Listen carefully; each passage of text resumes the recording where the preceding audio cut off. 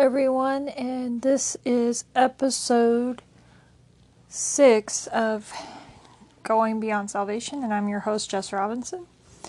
And last time when we were talking about the book of Mark, I think I was saying Mark 14 when it's Mark chapter 4, and I'm getting Matthew 14 and Mark 14 because I was comparing, so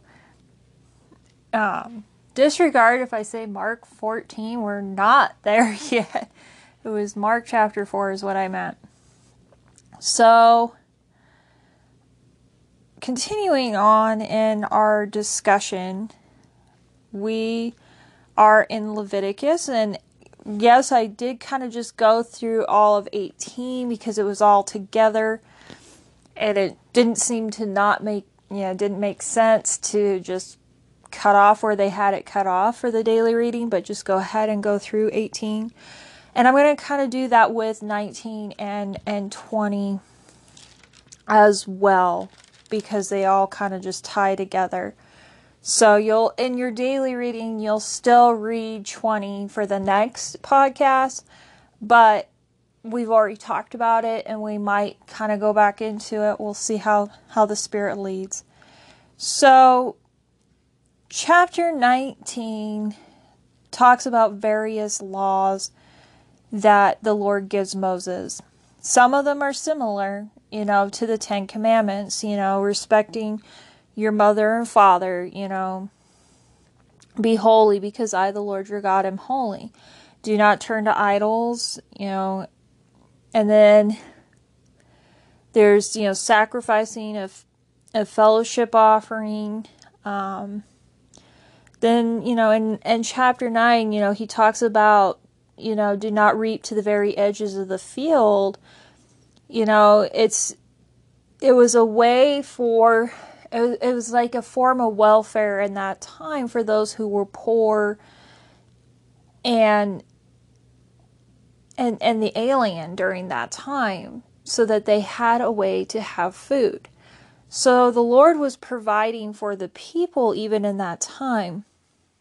He talks about not stealing, not lying, which we've talked about before, not deceiving one another, not swearing falsely. And then it says, do not defraud your neighbor or rob him. Do not hold back the wages of a hired man overnight. That's a form of stealing. You're stealing from these people. And then it's, and it's showing that he's a God of justice by, saying we can't curse the deaf or put a stumbling block in front of the blind. He cared for the deaf and the blind. He wanted pure justice, not perverted justice. And that we wouldn't show partiality to the poor or favoritism to the great. But that we were to judge the neighbor fairly. And the word neighbor here, and it says to love your neighbor in verse 18. It's referring to anyone we come into contact with. It's not just the person who lives next door or just down the road from us. It's, and that was, always mentioned all the time. And it's how they were to treat each other. And so, and it says, do not go about spreading slander among your people. And today we know that as gossip. We're not supposed to gossip in front of, people, which is hard. I noticed, in my workplace, there was a lot of gossiping going on. There's a lot that happens, and the Lord opened my eyes to that. And it was, most of my week, the days that I was at work, it was putting my headphones on and listening to worship music so I would not be a part of the conversation. I would not allow myself to be a part of the conversation. Which is hard because it's like, small town lives on gossip. It was like, it was weird, and it just seems like if you're offended, it's dig up the dirt on somebody. Which had happened. This lady got mad at a sheriff's deputy, and she dug up dirt on him. And it was just like, what? But, I sat there and I said, that wasn't right. that wasn't right of her to do that just because she didn't feel like she was treated fairly. There's other ways to deal with stuff like that. So we're not to gossip as, as God's people. He doesn't want us to do that. And the words that you speak, it's like leaves. You see leaves and they end up blowing away, and they travel. They travel far because of the wind. And so your words, when you're slandering people, are going to travel far and affect people negatively. And so, and then, he talks about not doing anything that endangers your neighbor's life. We're to be cautious, and to not hate our brother in our heart, and that we're to rebuke our neighbors frankly so that we will not share in their guilt. So when we do see wrong happening, there's a way to go about it, but we should do it in a way to not share in his guilt. And that the Lord says that we are not to seek revenge or bear a grudge against one of your people. And we've talked about that over and over, about forgiveness and not letting offense take over our lives.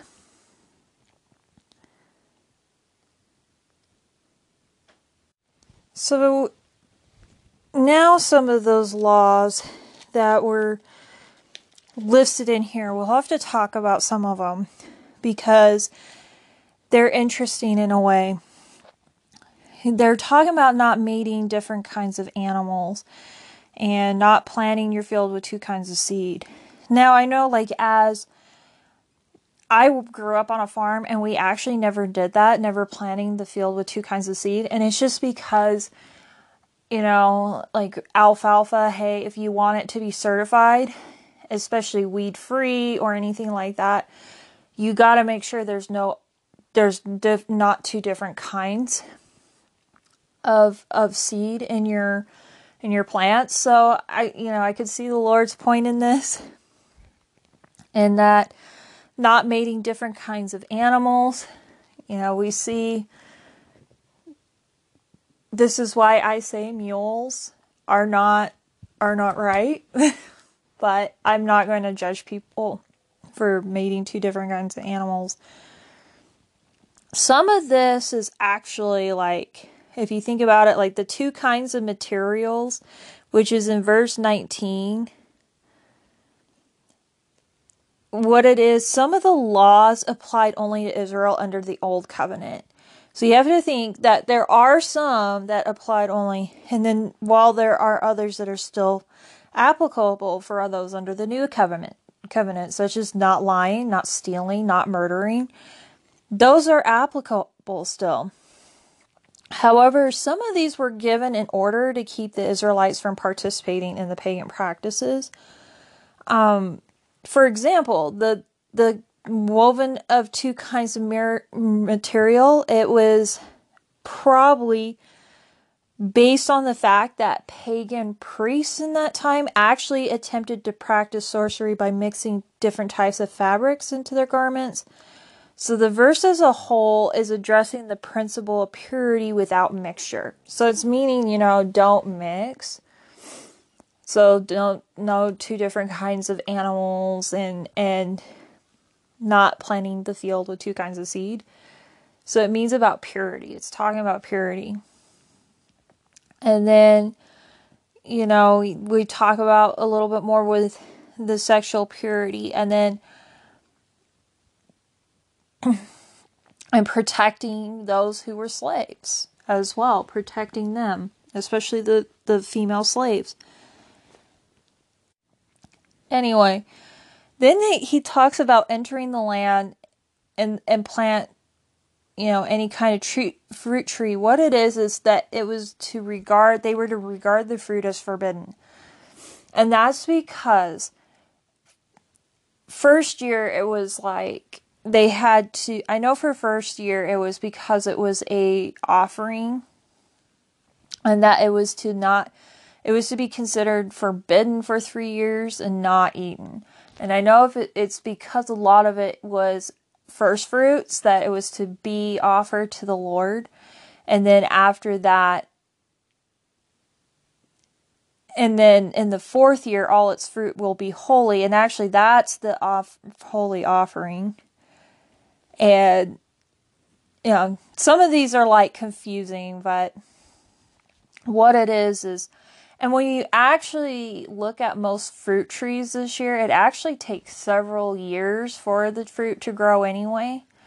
So that's what it's, when you're thinking about it, that's probably what he was doing, was making sure that it had time to grow and mature. And then,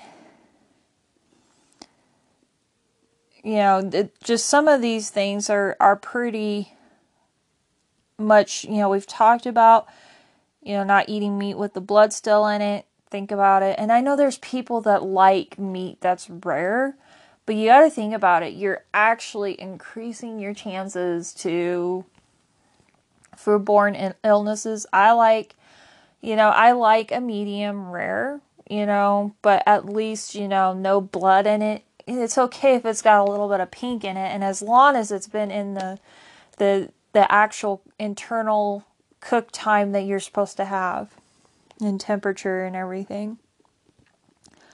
And then talking about divination, it talks about divination several times, and not turning to mediums or seeking out spirits. And actually, that is very applicable today, is not to practice divination or sorcery or anything like that. Even like, for example, looking at astrology. People love looking at horoscopes, and that is like looking at or practicing divination and sorcery. And I admit it, before I was a believer, I would look at horoscopes. My mom and them, we would look at horoscopes all the time. And it was like, and then I would get so discouraged when things in my life weren't lining up to the horoscope.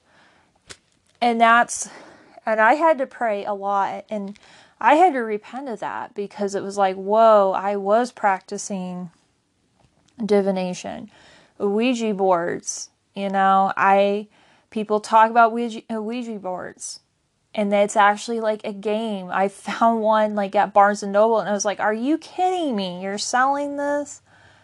And no, I would not welcome that, and it's even like, I don't watch horror movies, because that's opening up the door for spiritual bad stuff to come in. And even like the books that you read and all of that, the games that you play, you have to be careful what door you're opening into your home, because there are bad things, including, Pokemon cards. People think Pokemon is just innocent, but there was, I'm just going to say, I knew somebody that there was Pokemon cards in their house, and as soon as those Pokemon cards were introduced, there was a demon inside that house.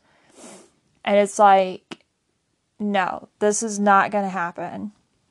And so you have to be very careful about what you open up the door to. And then there is that discussion about not cutting your bodies for the dead or put tattoo marks on yourselves.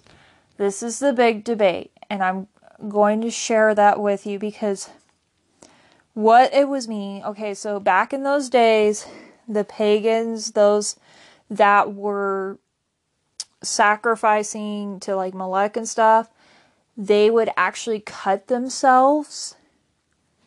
They would cut themselves as they were worshiping. And so that was actually bad. They were harming themselves. And then they would put tattoo marks, and they were pagan tattoo marks. Today, what I have to say is, I'm not going to judge somebody if they have tattoos. There are people in our church that I go to that have tattoos. My sister has a ton of tattoos. She has a lot of tattoos. I'm not going to judge anybody. Me personally, I don't want any tattoos on my body. That's my personal conviction. And I know that there are spirit-filled Christians that do have tattoos on their bodies. And a lot of them have been careful about what tattoo they get. And, some of them it's very, very symbolic. I've known of a couple who are spirit-filled, and the tattoo that this one woman got, it's because she had a couple of miscarriages before they finally had a daughter. I'm not going to say that they were bad. And you know what? They weren't bad. They were snowflakes. They were snowflakes. So, and all I got to say is, if you do think about getting tattoos, just be careful. Think about it. Pray about it. And really be considerate about what you think, what you should get on it as a tattoo. And, you hear tattoo artists say the same thing because it's permanent. So that's what I have to say about that. And then he also provides protection to the aliens that come into the land. He provides protection so that they are not mistreated, because he wanted the Israelites not to treat aliens like they were treated in Egypt. Now, does this say that I'm for open borders? No. I believe that in the U.S., I believe in protecting our borders, and that you have to have certain guidelines. That's what I stand behind. So, just generally, these laws were just so that the people could set apart and be holy. And some of them, they still apply to today.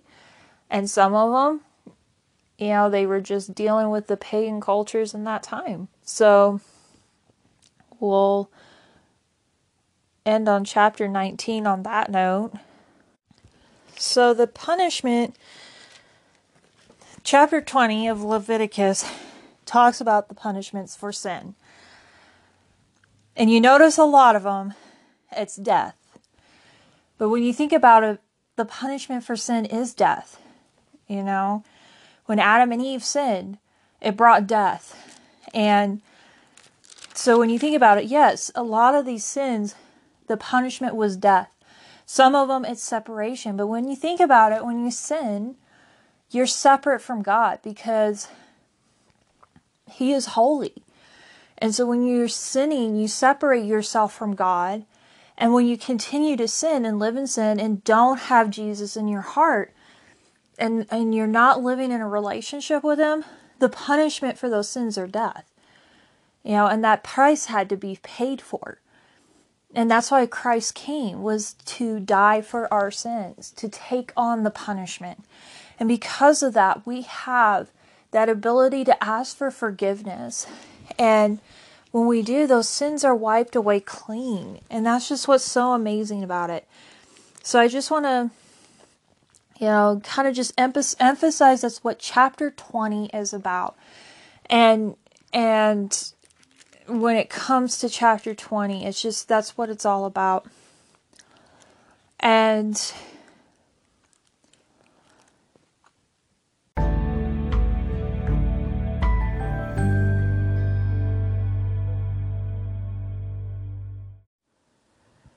so continuing on in the book of Mark, we continue on in chapter 24. Or not chapter 24. Oh my gosh. This is definitely a day for me. So, I'm talking about Mark chapter 4. And so you're talking about, we see some of these parables in Mark chapter 4 generally. He talks about the lamp on a stand, which, we've talked about that a little bit, about being a light for the world. And so, just being a light for the world. And so that I just, you don't hide Christ. And that's the thing that this world wants us to do, is to keep Christ silent, because it makes people uncomfortable. It offends them. And it's like, no, we're not going to hide Christ. We're going to live for Him. And it's just living for Him and being that example and being set apart and choosing not to live as the world lives. I mean, like yesterday, there was that conversation about marriage or sex before marriage. And there was a woman that I met yesterday, and she was like, she has a boyfriend, but her and her boyfriend aren't living together. And she is old-fashioned. She's like, I'm not going to live with him until we're married. And this guy that was standing there was just kind of like a jerk to her. And he's like, oh, you're one of those old-fashioned. And it was like, excuse me? Well, it was like, so finally, it's like, hey, she should be proud of herself because she's setting the bar here. And I don't think he liked that. But, it's being that way, learning to live differently. And yes, you may be mocked, but you know what? It just shows, when you're mocked, it just shows the lack of spiritualness that these people have in their life. The lack of Jesus that's in their life. So he talks about the lamp, and then he talks about the measure you use, it will be measured to you, and even more. Whoever has will be given more. Whoever does not have, even what he has will be taken from him. That, I believe, is referring back in Matthew with, with the no judging and all of that. And we've talked about that, about judgment and all of that. And some of these I'm not going to go into depth with because we've talked about them in the book of Matthew. That was actually a bonus episode on the parables, so feel free to go back to that one. Now, this one I do not believe was this one's only in Mark only, the parable of the growing seed. And it's, when you think about it, a man scatters seed on the ground night and day, whether he sleeps or gets up. The seed sprouts and grows, though he does not know how. All by itself the soil produces grain, first the stalk, then the head, then the full kernel in the head. As soon as the grain is ripe, he puts the sickle to it because the harvest has come. So what happens is, when you think about the Word of God, that seed gets planted in the ground, and it gets planted, and whether we're sleeping or getting up, that seed is sprouting and growing, even though we don't know why or how. It's just like trees. Trees are not like fruit trees. They are not straining to grow fruit. They just naturally grow fruit. And all by itself, the soil produces the grain, and at some point, the harvest comes, and that's referring to the harvest of souls to the end times. He talks about the parable of the mustard seed, which we've generally talked about. When you think about faith, it doesn't have to be big. When you think about a mustard seed, and if you've actually seen a mustard seed, like in Israel and stuff, they're really tiny. And it grows into this big tree. Like, it grows big. And then when the seeds go, it produces a lot of seeds. So think about it. It's like, the kingdom of God, it starts out small, and then it grows big. Then we go in at the end of chapter 4 in verse 35. It's talking about Jesus calming the storm. And it's just amazing, this story of Jesus calming the storm. And we talked about that a little bit in the book of Matthew, where, in our lives, God is having us go into this storm because we have to get to the other side. There's somebody we have to reach. And we know in Mark chapter 4 that Jesus is going to the other side. And the waves are beating against the boat. And I was actually looking up the Greek word, and it means to throw upon. And it's actually painting a picture of a heavy object being continually thrown against something with the intent of breaking or cracking it. And when we see the storms hitting, their boat is filled with water, but it doesn't sink. And it's because Christ word to go to the other side was greater than the power of the storm. So think about it. When you're going through this life, you're going through trials and tribulations. I'm just going to tell you right now, it's going to be hard sometimes. And I'm just going to say, you're going to feel like the enemy's going to push everything at you to try to get you to sink. But when God has given you a promise, He's going to get you to that other side, and you just have to cling on to Him and His foundation, which is, His Word and Jesus, clinging on to that, because He's going to get you to the other side, because there's a reason why He gives you a promise. There's a reason why He calls upon you to do something, because you are the one that can get there. And through the power of His Holy Spirit, He's going to help you to do what He needs you to do. And so that's pretty much it for the book of Mark.